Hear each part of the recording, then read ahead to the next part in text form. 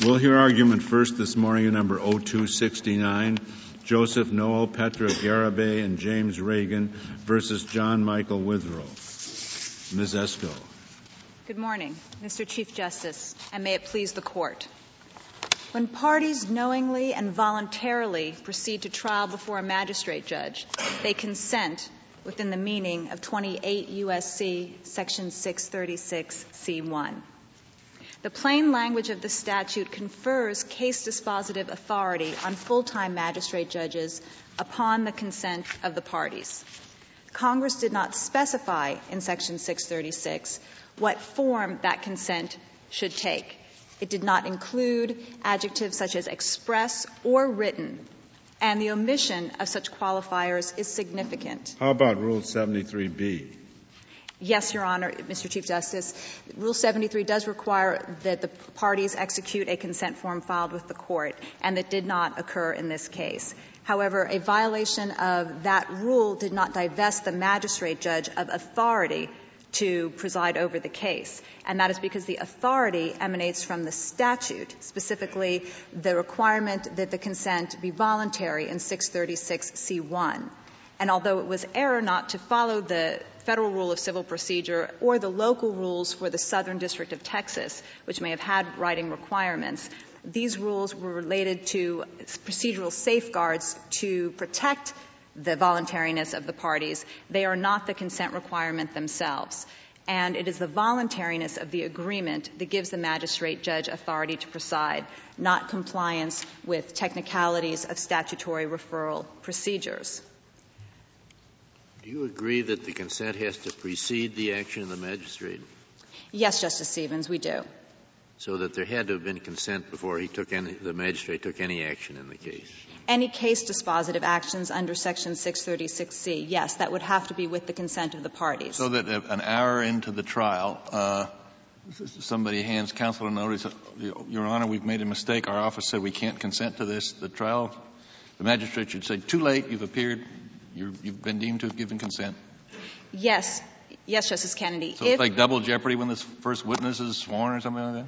Well, certainly consent, in our view, is predicated on two things. And first, it's notice that the magistrate judge is proceeding in this case dispositive authority, and notice that the party has an opportunity to decline to consent to that procedure. So the first dispositive motion that he rules on? Certainly that would be a signal, and yes, if a party did not object at that point, after being on notice that the magistrate judge was exercising case dispositive authority. So then we need a whole jurisprudence parallel to the simple rules that you all didn't follow.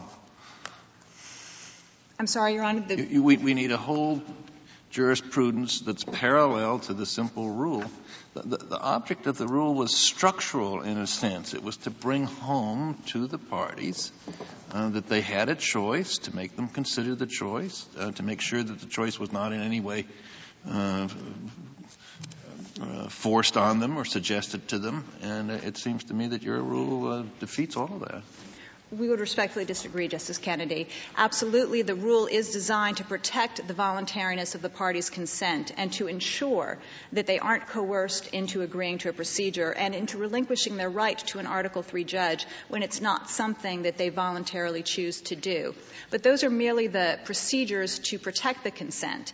The consent itself is the predicate for the exercise of the authority. And although there was a departure from the local rules, and in this instance it was not merely on the part of two defendants who neglected to file a form, but on the part of Plaintiff Withrow, who neglected to obtain all parties' consent, as was his responsibility under the local rules. Was he represented at the trial, Withrow? No, Justice Ginsburg. He was pro se at that time. So your rule is that a pro se defendant has to tell the State of Texas how to comply with the Federal rule? No, Justice Kennedy. Certainly that was just an indication of the various mishaps that can happen because of the nature of the varying local requirements that exist in different districts. You also had in this instance a district judge who referred the case to the magistrate before the defendants had even been served, much less had an opportunity to consent.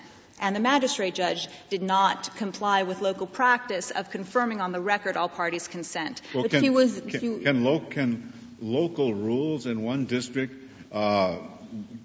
produce a different result than another district which didn't have that local review with respect to this sort of consent?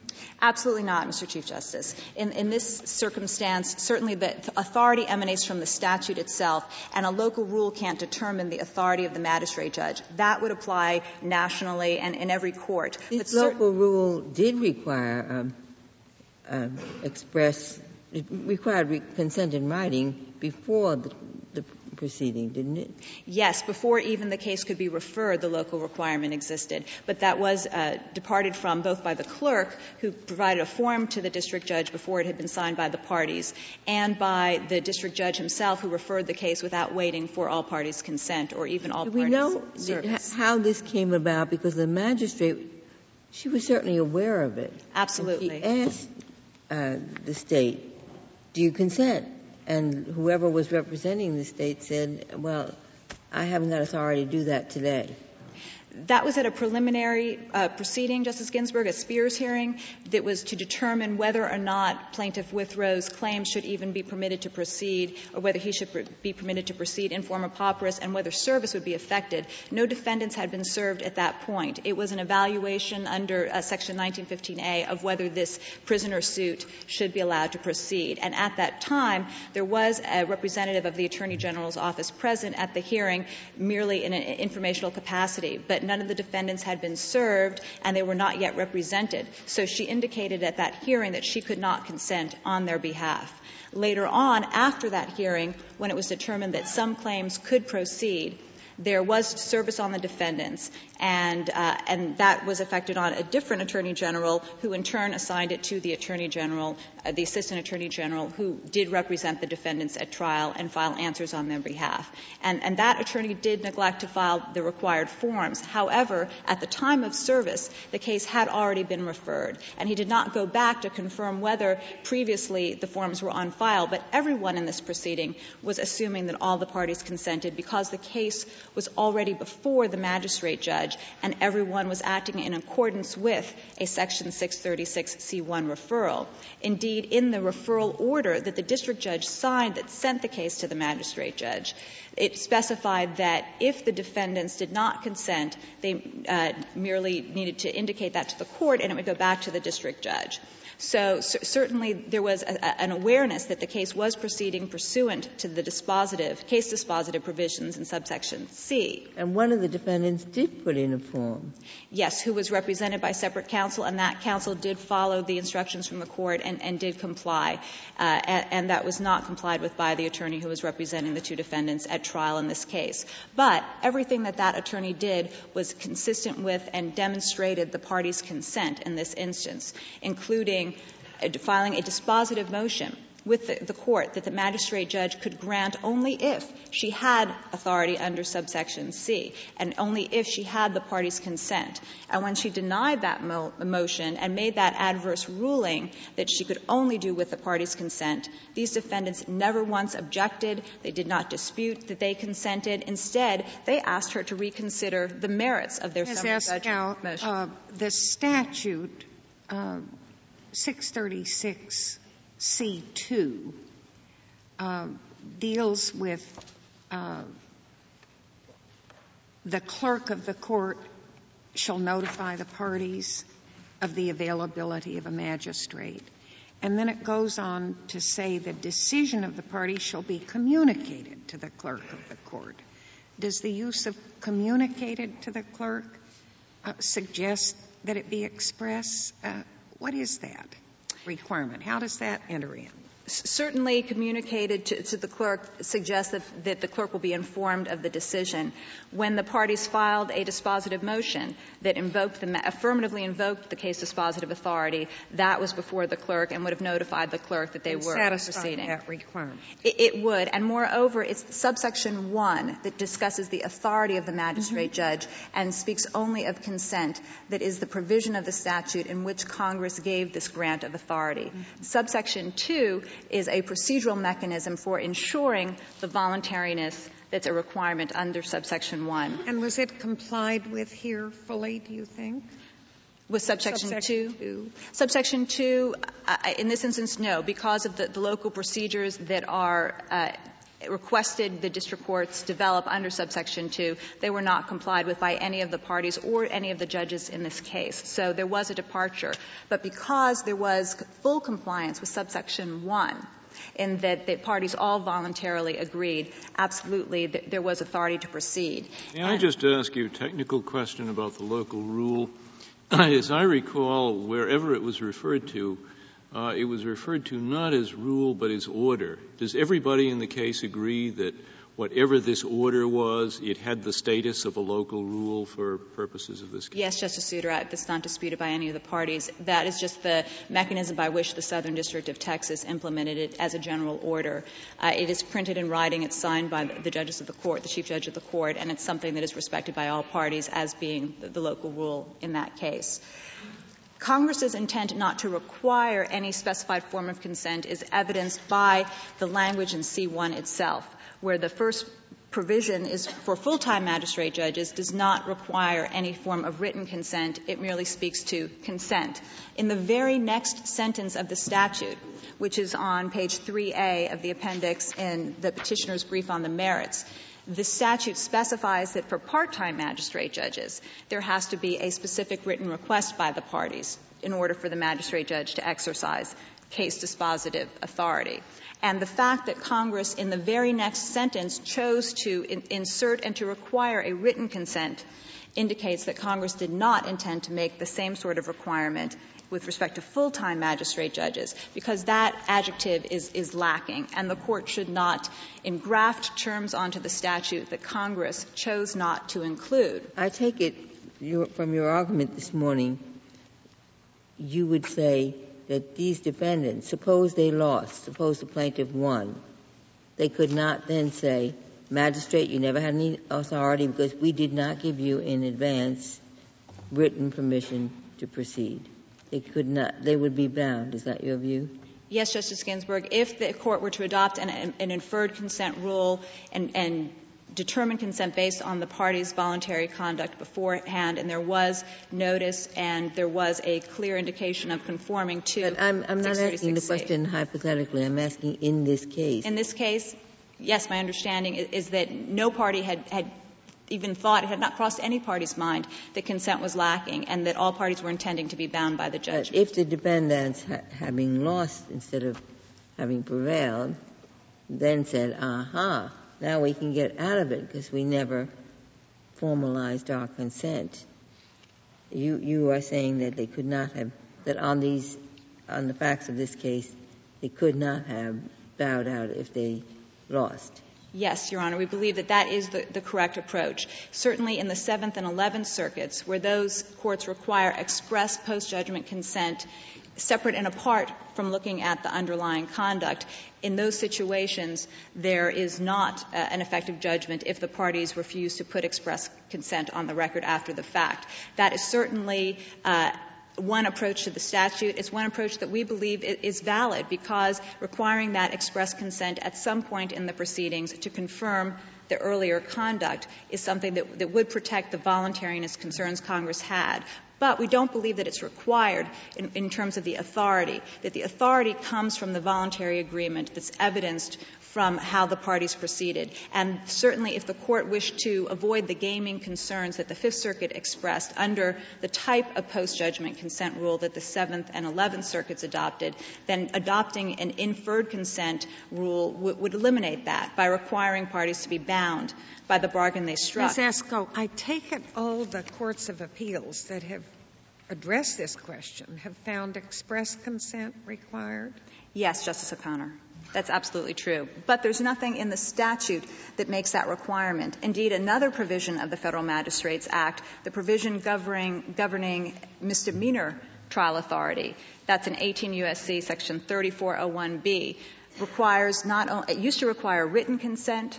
In 1996, Congress amended the Act to require only oral consent, but it specified that it could be oral or written, but that it needed to be express. The words expressly consents are in that provision, and certainly neither the word express nor the word oral or written exists in 636C1. You suggested earlier that the second sentence of C1 contains the writing request, whereas the first sentence doesn't. Yes. But the writing request in the second sentence is a request for the magistrate to participate rather than the consent itself.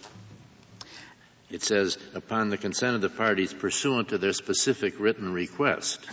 There's no requirement of writing with respect to the request in the first sentence, but that doesn't necessarily disavow the need for writing and to evidence the consent itself. We would read the statute differently, Justice Stevens. The fact that it says upon the consent of the parties pursuant to their specific request would indicate that the consent of the parties has to be pursuant to their written request.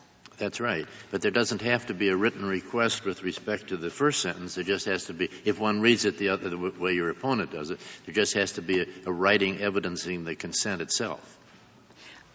We would respectfully disagree that the writing requirement only exists with respect to the part-time magistrate judge, and that goes to the consent. It's not expressed. I'm saying it's not expressed, but I'm just saying that it's not the writing requirement that is referred to in the second sentence is not an exact parallel of what they contend the writing requirement is in the first sentence.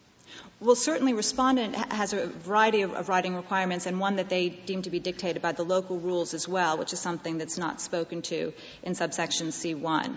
Certainly the statute in C1 imposes no sort of express or written requirement with respect to consent or with respect to requesting a magistrate judge in any form. Yeah, that's and the absence of that, we believe, is significant because in these other provisions, because in the misdemeanor trial authority that requires consent and is probably the closest analogy to the trial authority in subsection C1, there is both express consent required and it specifies that it can be oral or written. The obvious reading of a statute like this, I would think, and tell me why I'm not right, that it just means consent in such form as the judicial conference or local rules provide. I mean, Congress is perfectly aware in these procedural statutes that the judges have rulemaking authority and that they elaborate the statute through rule. Certainly, Congress is aware of a common-sense meaning of consent, and in subsection... Well, it's also aware that they're writing a statute for the judiciary that's implemented through rule, and where you have a term like this that is implemented through rule, that everybody would think it would be implemented through rule, the word consent in the statute means consent in the form that the rules provide. Does Congress have to add that every time? And, I mean, isn't it obvious? Or perhaps it isn't, but why isn't it? We don't believe it's obvious, Justice Breyer, because if it was the form of the local rules or the form of consent prescribed by local rules that determined the authority, you would have magistrate judges with different authority in a variety of jurisdictions so what's wrong with across that? The country. If the local rule is okay, what's wrong with that? I mean, if that's what the rule authorities want to do. Certainly, it may be a good idea as a matter of policy. No, it's a matter of law. It's a matter of law. Very often Congress legislates and they use words like consent and so forth, and those are implemented. I don't want to just repeat the point. I want to see. Certainly, our view is that because Congress specified the requirements for local rules in a separate subsection than the consent requirement itself, it was anticipating that there would be some need to protect the voluntariness, but that it is the voluntariness that's the cornerstone, and that it would be a matter of administrative discretion on the Assume local you level. lose on that, just for the sake of argument. Yes. Then I guess the other question is whether you can cure the violation by not objecting on appeal. That certainly is the question. And what is your answer to that? Yes, absolutely. Because the underlying voluntary consent is there through the party's conduct, and to the extent the court construes the statute. I'm saying suppose that there is not consent. Suppose I were to believe that the word consent in the statute picks up the method of the rule, at least it rules out implied consent. So suppose I held against you on that point.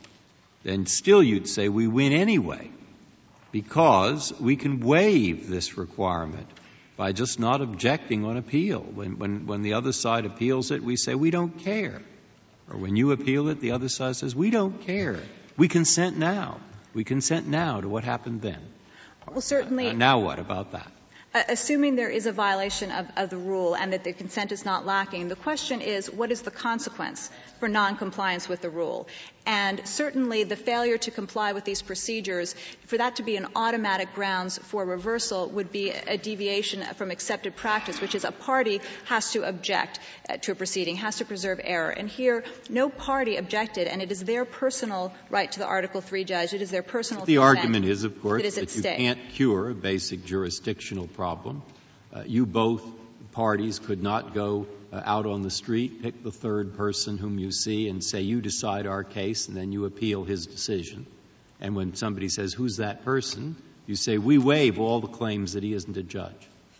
Well, certainly if Congress had not provided for a scheme that existed and the parties randomly invoked the authority of a person on the street, that would be a problem. But here you have a magistrate judge who has been specifically assigned by Congress to perform this function and has been designated by the district judge of the court. And the only question is, have the parties agreed? And if no party objects to that and the magistrate judge enters the final judgment, even if there's been noncompliance with the rules, the question is, what is the harm? So you're saying basically this isn't jurisdictional in the strict sense of the word? No, Your Honor, absolutely not. It's not a question of subject matter jurisdiction. The term jurisdiction solely is a question of authority, of the power to the magistrate judge to act. Do you think it's like personal jurisdiction?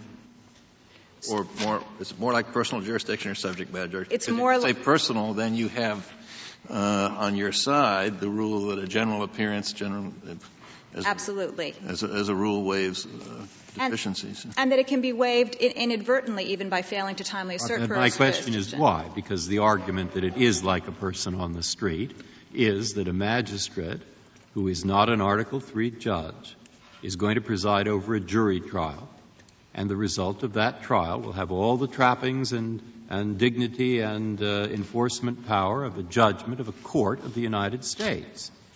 And the only way this could possibly occur is if the parties consent, particularly since it's a jury trial. And where they don't consent, he really is like a person off the street because of the importance of what the parties are giving up in order to obtain his judgment rather than that of an Article III judge. Right, now, that's the other side's argument. Now, I want to know how you respond.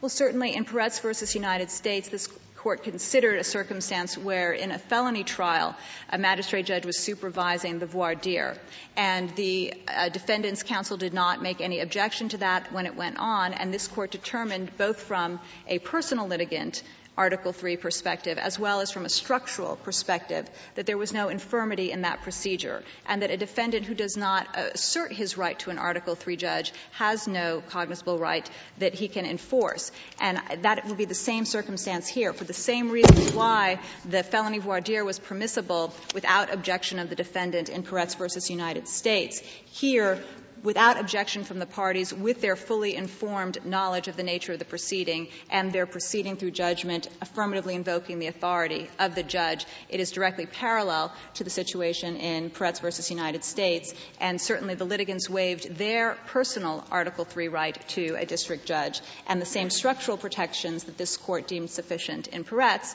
also would exist here, because the magistrate judge is appointed or referred the case only by the district judge. The district judge can at any point in time, sua sponte, for good cause, take the referral back from the magistrate judge and supervises the process. That insulates it from separations of powers concerns. One of the insulating features in the suggested form in the rules of civil procedure makes it express that the consent form is not to be communicated to the judge or the magistrate in order to protect the attorneys who don't consent, so that the magistrate or the judge doesn't know which party doesn't consent. And your rule completely destroys that. No, Your Honor. We in this instance, certainly if parties are voluntarily proceeding with knowledge, a magistrate judge would be aware that they are going forward, and if there are a rule that inferred consent is what satisfies the statute, then yes, a magistrate judge would know when a party, upon notice, both of their right to object and of the nature of the proceeding, invoked the affirmative authority. Yes, the magistrate judge at that time would know that the party had made the dissent. No, but you presume a regime in which the magistrate said, I'm ready to proceed, and somebody stands up and says, well, I don't consent. I mean, that's the regime you want us to adopt. So that destroys the confidentiality. Well, certainly in many circumstances, the local rules do provide for the communication to the clerk, and that is what Rule 73 provides. As a matter of practice, however, in 1990, Congress relaxed the consent provisions to permit discussions between the district judge and the magistrate judge about consent, that they could remind the parties that they could consent to a magistrate judge, and that was a topic that could be discussed in the courtroom, provided that there was no coercion to consent. Where did the Congress do that? You say the Congress did that? In 1990, Congress amended subsection C2 to loosen the consent requirements. And certainly it's still anticipated that the decision is going to go to the clerk of court, but magistrate judges and district judges are not prohibited from discussing the matter of referral with the parties. And if a party failed to sign the requisite form, certainly there'd be no prejudice by proceeding to inform the judge at the time that the issue came up that they did consent. And certainly to wait until the eve of trial when every indication was that they had consented, and to withdraw it at that point, an inferred consent rule would be more consistent with holding the parties to the benefit of their bargain. May I just ask you one clarifying question for me? Is it your position that it is not necessary either to consent in advance or to have the consent in writing? No, Justice Stevens. We believe that you do have to consent. You have to voluntarily agree before the magistrate judge can act. But wasn't there a finding that did not occur in this case? No, Your Honor, only a finding that they did not expressly consent. The magistrate judge actually did find that they clearly had implied their consent by their conduct, but deemed implied consent insufficient. The only piece that was missing was an express memorialization of the voluntary agreement that did exist. The statutory provision that you cited, which provides for subsequent discussions, is predicated on the fact that the consent has first been communicated to the clerk of the court. Well, also, so Congress basically talked about this discussion process against the backdrop of a consent form that had already been communicated to the clerk. We would disagree, Justice Kennedy. The legislative history actually indicates that the provision was intended to enable the district judge and the magistrate judges to inform. That's not what the statute says. To inform the parties of the availability, irrespective of whether they had actually already consented, because too many magistrate judges and district judges believe that they could not go on record. You want to reserve the remainder of your time, Ms. Espo? Thank you. Ms. Frost, we'll hear from Mr. Chief Justice, and may it please the Court, all parties must expressly consent before a magistrate may exercise jurisdiction under Section 636C. First and foremost, this is because the text of the Magistrates Act and Rule 73B require express consent. In addition, the text does not require express consent. I beg to differ. I'd like to. It does not. I think that's how you want us to interpret it. But I don't think the word is there, is it? The word express is not there, Your Honor. It is in Rule 73B. And in addition, I'd like to point Your Honor to some of the provisions of 636C, which strongly indicate that the consent must be express. Part of 73B uses the word express. 73B it does not use the word express, Your Honor. So then neither the statute nor the rule use the term express, as you suggested earlier. Neither use the term express. Rule 73B refers to that the parties shall execute and file a consent form. That is a written form of consent that obviously must be express. It wouldn't be possible to file in writing a consent without that being express. It is our position here that written consent is required. And I use the word express only because this Court need not go that far in this case, because the petitioners here not only failed to file their consent in writing, as 73 requires, but they also failed to articulate consent at all. And so there is no need to reach the question of whether consent must be in writing. It could be implied. That's the question of whether the consent, if it is required, as it appears to be, could be implied. And if there ever were a case for implying consent, this is that case. I respectfully disagree, Your Honor. For example, I think that everything that these petitioners did was as consistent with an intent to withhold consent as to give consent. And I'd like to show you as an example the motion for summary judgment that was filed in this case that petitioners have pointed to as being evidence of clear consent is captioned to the honorable judge of the district court, and it was submitted to the clerk. In addition, a magistrate may review a motion for summary judgment under 636B without the party's consent. So nothing that the petitioners did by submitting this motion indicated their intent to consent to these proceedings. But wasn't there a trial? Yes, there certainly was, Your Honor. They did participate in the trial. Yes. So even if filing that motion did not give implied consent, perhaps it could be argued that simply participating in the trial gave it. Yes, Your Honor, that is petitioner's argument. And the reason I think that argument is not in accord with the language of the Magistrates Act is, first of all, consent is used consistently throughout the Act to mean an express statement. For example, in Section 636H, a retired magistrate may come out of retirement and serve again upon the consent of the chief judge of the district court. And I don't think even petitioners would argue that that consent could be implied in the sense that the chief judge never said or wrote that the retired judge. But it's used in a little bit different sense there.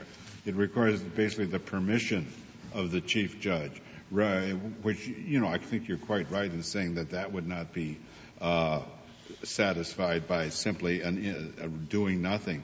But in a case where you're talking about an agreement, I think the law is different in some respect. Well, I respectfully disagree, Your Honor, because both provisions, 636H and 636C1, use the terms upon consent. And I think that where Congress used the same term throughout the statute should be interpreted to have the same meaning. But that's not the only provision I rely on. There's the fact that Congress thought consent would be communicated to the parties. There's the fact that Congress said upon consent, meaning consent must come first. It makes no sense to say consent must come first if what Congress meant was simply by showing up once the magistrate starts exercising that authority, we are going to consider you to have consented. Why not?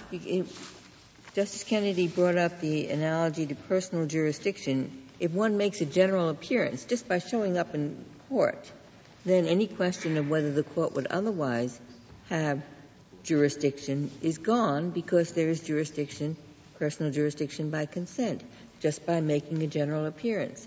So why isn't showing up in that magistrate's courtroom, going to trial without objecting, why isn't that equivalent to a general appearance? Justice Ginsburg, the answer to your question is that there is in the Federal Rules of Civil Procedure Rule 12, which says that showing up will be waiving your right. And here we have a statute that requires consent.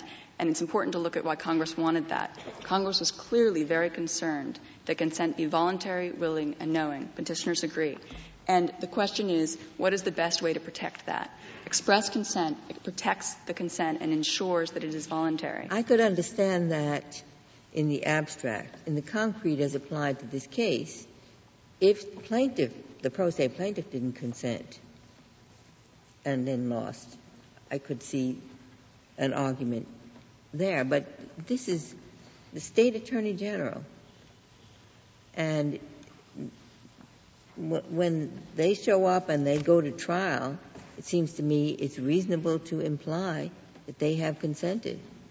I think not, Your Honor, for a few reasons. First of all, there is nothing that would have stopped these parties from arguing after the fact that they hadn't intended to consent. And there's no evidence as a result of the fact that the counsel failed to explicitly How could consent. they have made that argument in this case? Say, well, we just forgot about the rule, we didn't know? Or the argument they would make is... I just can't imagine what the State Attorney General would say after having participated in the trial. So, well, I really didn't consent. I think that what the State Attorney General would say was, I had not realized that I had not checked with my clients, that I had not, because the State Attorney General took this case over, he could say, I had not realized that my clients had not already agreed to do this. Well, they have a right to an Article III judge. Who is the Attorney General's client except State officials? Well, I think, Your Honor, that's true, Your Honor, but these questions go to the question of whether Congress intended different consent standards for different parties, and also to the question of whether Congress would want this kind of satellite litigation on the question of consent.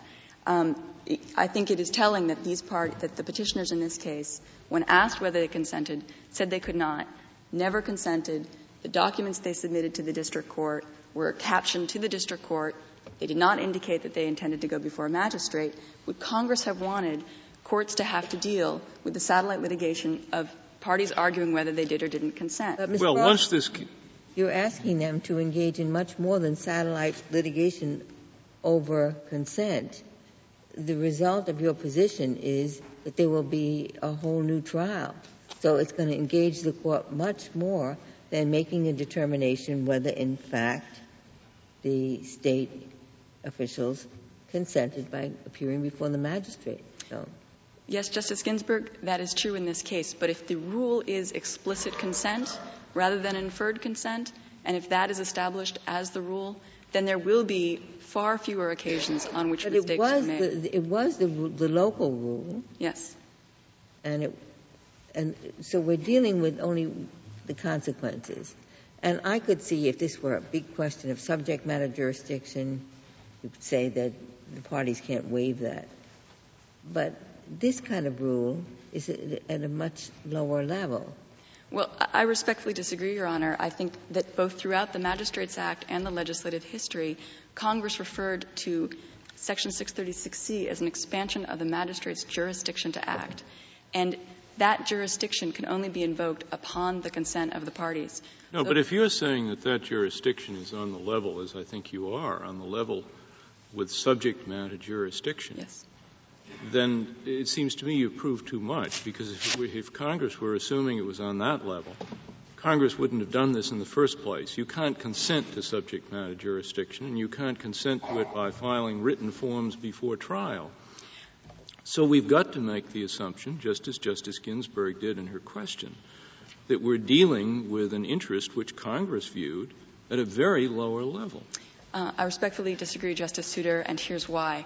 It's not a question of consenting to subject matter jurisdiction. It's a question of what did Congress say are the limits of the magistrate's authority. Well, no, authority. but I mean, I'll grant you that, I read the statute, and the rule the same way you do. Of course, what Congress had in mind was consent beforehand, and I think you're right, consent in written form. The question is, if that consent is not given and a whole trial is held, did Congress regard the subject of the consent as being on the same level as subject matter jurisdiction so that it could not possibly either be satisfied by an inferred consent or corrected afterwards? And if it were on the level of subject matter jurisdiction, then there couldn't have been consent in the first place. So we've got to assume that Congress regarded the interest here as something less significant than, say, subject matter jurisdiction. I would not put it quite in those terms, in terms of less significant. I think what Congress did was establish thresholds to the magistrate's exercise of jurisdiction. And this is separate and apart from saying this is a federal question case. Of course, we agree with that. This case was properly in federal court. The question is, were the two prerequisites to the magistrate's exercise of authority met? One is the designation by the district court, and the other is consent. 636C, as you point out, talks about the consent of the parties. Now, supposing an attorney for a party comes in, signs a consent form, and then he loses the case, can the client later come in and say, I never authorized the attorney to sign that consent form?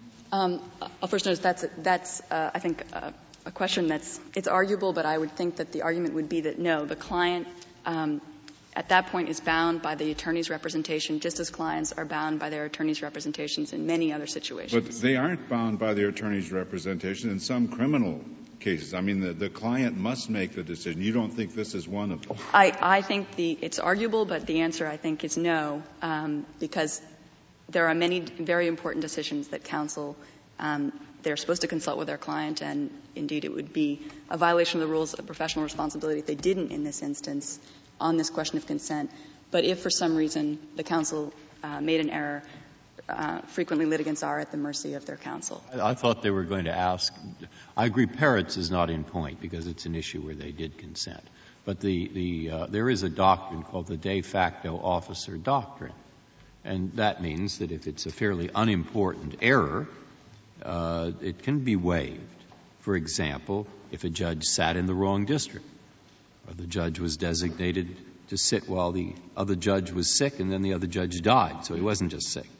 Mm-hmm. I mean, and these were all errors, and the court said, well, they do not go to jurisdiction. They're waivable. Now, why isn't this case like that? At least if we assume there was real consent given, it was just implied. Violates the statute, all right, but no real harm is done. If they want to waive it, they can't. Yes, well, Justice Breyer, the first response to the de facto officer doctrine is that that is supposed to apply to minor errors. And that's right. They'll say this is sort of minor. And because, after all, it's not that important given the fact they gave the consent anyway. At least they showed up for trial. I was going to say it's not that important considering the fact that they expressly consented after the fact of the trial. But that, of course, cannot be what this Court relies on. Or I'm asking really to answer, why isn't it trivial? Why is it important? Why isn't it small enough that it could be waived? Why is it grand enough that it implicates what we call jurisdictional error? Parties can't cure it. They can't waive it. Justice Breyer, the answer to your question is, first, that Congress created it as a jurisdictional threshold. Second, that Congress was very aware of the constitutional issues that arise when you delegate Article III powers to non-Article III actors. And for that reason, Congress repeatedly stated it wanted consent to be voluntary, knowing, and willing. It was concerned that less advantaged litigants might be coerced or might not realize that they have a right to an Article III judge. For this reason, but if it's jurisdictional, as you say, mm-hmm. then why doesn't 1653 control? Title 28, 1653 reads, defective allegations of jurisdiction may be amended upon terms in the trial or appellate court. A provision like that would take care of the pro se person, because the court could say on terms it's not fair to hold this person, this pro se litigant, to consent that that person didn't give, but that it's perfectly appropriate to hold the State Attorney General. So even if we grant that it was jurisdiction, why doesn't 1653 take care of it, saying defective allegations of jurisdiction may be amended, even in the appellate court? I think that would not be sufficient, Your Honor, because it would change the language of the statute, and in addition, it would the question would have to arise, what would happen if the Attorney General came in at the end of this process and said, I didn't consent? And I think that there would be a strong basis on this record for the Attorney General to proceed on that argument successfully. The rule in the Fifth Circuit that the Attorney General was supposed to be familiar with was that all the parties must submit written consent before trial. So the fact that they didn't would be strong evidence that they had not intended to consent. Then you have the fact that all their pleadings are captioned to the district court. You have the fact that there was some switching off of counsel, so it's not clear whether the individual defendants here had ever been consulted or ever had an opportunity to object. Is the customary way in the Southern District of Texas to caption a pleading before the magistrate judge if the magistrate judge is presiding? I do not know the customary way that pleadings are captioned. I do know that from looking through the record in this case that later pleadings, once the issue had come up that the magistrate that there was never explicit consent before the trial, later pleadings did not have that caption, so it had been taken out. And I guess my point in what did the later pleadings have? Nothing. There was not in the summary judgment motion that I have here. There is in all caps a line that says to the honorable judge of the district court, and in the later pleadings that line was simply removed. There was nothing there. But my point, Your Honor, is not, yes, that may have been a form caption. I don't dispute that. My point is that there is nothing from their submitting of a motion for summary judgment that indicates their consent. What happens without suppose you have a defective diversity suit, and you get up to the Court of Appeals and it's suddenly discovered that one of the defendants is from the same state, but there are many defendants, and so the party says, oh, don't worry, we'll drop him out. So they drop him out at the appellate stage. Does that rescue the whole case, or do you have to do it all over again? What happens? I don't know. This Court's decision in the Caterpillar case held that as long as there is as long as diversity is met at the time of the entry of judgment, then that is acceptable. But that is in your entry hypothetical. Of which judgment? Of the lower district court? The lower court's judgment. So you'd say if we're doing it by analogy, you win? Yes. All right. Yes, Your Honor. Who do you suppose was intended to be protected by these congressional requirements? And the point of my question is, wasn't the point to protect people who didn't want to be tried by a magistrate judge? And if that is the answer, why is someone in your position or your client's position in a position to object at all here? Your client gave consent. Yes. There are two answers to that, Justice Souter. The first is that there are both structural protections and personal protections in the consent requirement. As this Court said in CFTC versus Shore, when Congress requires consent or when consent is required, that serves as a brake on the delegation of Article III authority, and that preserves the separation of powers required by the Constitution. Okay, but if we say this does not rise to the level of structural problems, which is what we were getting at earlier when we were saying, well, it doesn't rise to the level of personal jurisdiction. So if we say that's not really involved here, then it's merely a personal protection. And I suppose it's a personal protection for the person who can give or refuse consent. And as long as your client said, fine with me to be tried by a magistrate judge, why isn't the end of it for you?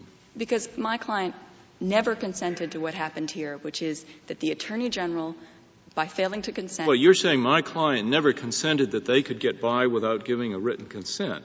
But that, it seems to me, is turning the whole premise on its head. I have a slightly different point I'm trying to make, Justice Souter. I should let you give your answer. Okay. Which is that at the end of this proceeding, if the Attorney General's office had said, we made a mistake, we didn't mean to consent, we're not filing our written consent form, and we can't consent here, then there would have been a new trial. And, of course, they were only going to do that if they lost a trial. So when I said my client didn't consent, my point was my client didn't consent to go through a proceeding where his adversary had the opportunity to decide at the end of the case whether but if you're wrong about that the State Attorney General could have done that, and if, as the Petitioner's Counsel said, they would have been stuck. They went to trial. It's just like making a general appearance.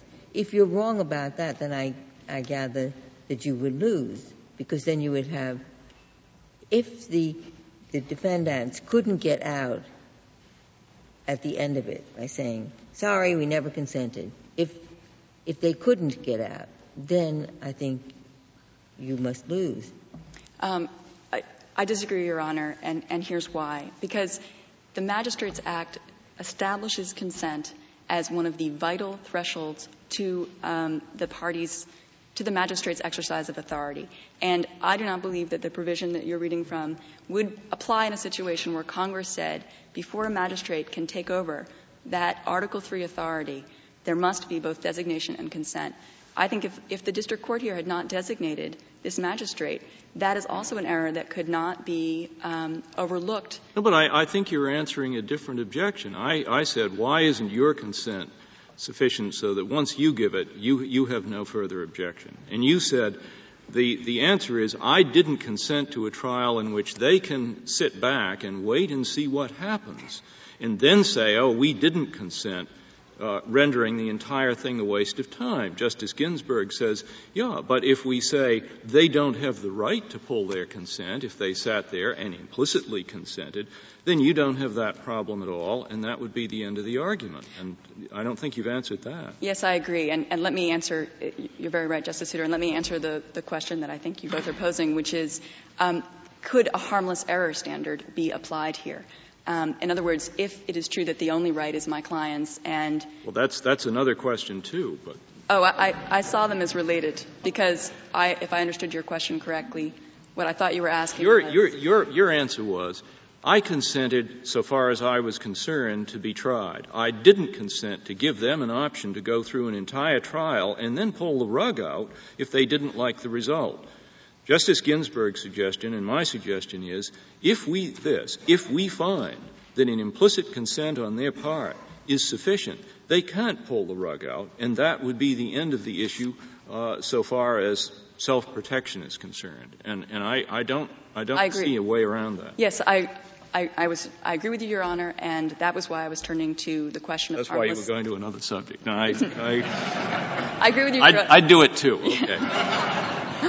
Well, respectfully, Your Honor, I think this is related because what I was trying to say is that while I agree with you that once you say if these people go forward to trial, they're stuck, then there is no question about did my client get a raw deal here because everyone's bound and they would have been bound if they'd lost. So that is why I am going on to the next argument, which is harmless error and whether or not that would legitimately be something that a court could apply in this situation. And this Court has said in both its magistrate judge jurisprudence and also in its Article III jurisprudence. May I just interrupt with this question? If you took Justice Ginsburg's suggestion that just participation in the trial is enough to establish the consent, that would mean that the consent need not be given in advance of the beginning of the proceeding. Yes, and I think and the statute's rather clear that it has to come first, isn't it? Exactly. Yes, Your Honor. Yes, well, don't they give the consent though when the magistrate judge sits down and says, "Let's go," I realize consent is not failure to object. There's a distinction there, but if the party sits there and the trial begins. But may I ask, does he even have the authority to say, "Let's go," before consent has been given? That is my argument, Justice Stevens, which is that because the statute says upon consent, the consent must come first, and therefore simply No, but the magistrate can say the words, "Let's go." I mean, he's got that First Amendment right. And if the magistrate does say that, and everybody sits there, as it were, with a smile on their face, I would suppose that was a consent at that point. I mean, couldn't you infer the consent at that point? I agree that consent could be inferred at that point, but I would disagree strongly that Congress intended inaction to equal consent. Of course, the statute says that consent has to be communicated to the clerk. Yes, exactly. I agree that consent could be inferred from the party's conduct, but that does not meet the requirements of the statute. There's one disjunction in it. You have stressed, and I think rightly, that why was Congress doing this? It didn't want parties to be coerced into getting a magistrate instead of an Article III judge. It wanted to assure voluntariness. And those two concerns are not present in this case. I mean, nobody is suggesting the State Attorney General is being coerced or didn't do this voluntarily. So the reasons for the provision don't exist, don't match this case. I agree with you, Your Honor, but then the question is, well, did Congress intend for some different standard for consent to be applied in different cases? Well, I think we could take notice, couldn't we, that State Attorney Generals might not want to antagonize magistrates. They're going to be they're institutional litigants who appear there all of the time. And they might be reluctant to withhold consent unless they could do it under the anonymous basis provided for in the rules. Yes, I agree with that, Justice Kennedy, and that would be another reason to say, yes, Congress's concerns actually do apply to the State Attorney Generals. But in any case, I think that what's relevant here as well is the fact that Congress clearly, and it couldn't be more clear both from the use of the word jurisdiction in the statute and from the fact that in the legislative history Congress expressed these concerns about voluntariness, that consent must be expressed. The counsel for petitioners, when she was arguing, repeatedly referred to the fact that the local rules in Rule 73B protect the voluntariness concerns. They serve that purpose. And that is our point. That is what Congress said consent is for. And that is why Congress said consent cannot be something that simply is implied as you go along. Consent must be something you communicate to the clerk. It must be something clear. And that is why 8 courts of appeals, respectfully submit, have already reached the conclusion there must be express consent. They've reached the conclusion that without it, a court has no jurisdiction. And all of these decisions came before amendments to the Magistrates Act in 1990 and 96. If Congress had an issue with both the consent requirement being read as express consent and with courts concluding they had no jurisdiction without it, then Congress could have taken action. And because it didn't, I believe that is a sign that Congress meant what it said in the Magistrates Act. Thank you, Ms. Frost.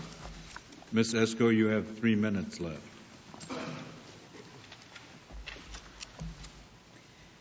Because the statute was designed to protect the voluntariness of the parties, and the local rules and the federal rules also serve that purpose, And here you have no party suggesting that they were coerced or involuntarily dragged before a magistrate judge rather than an Article III judge.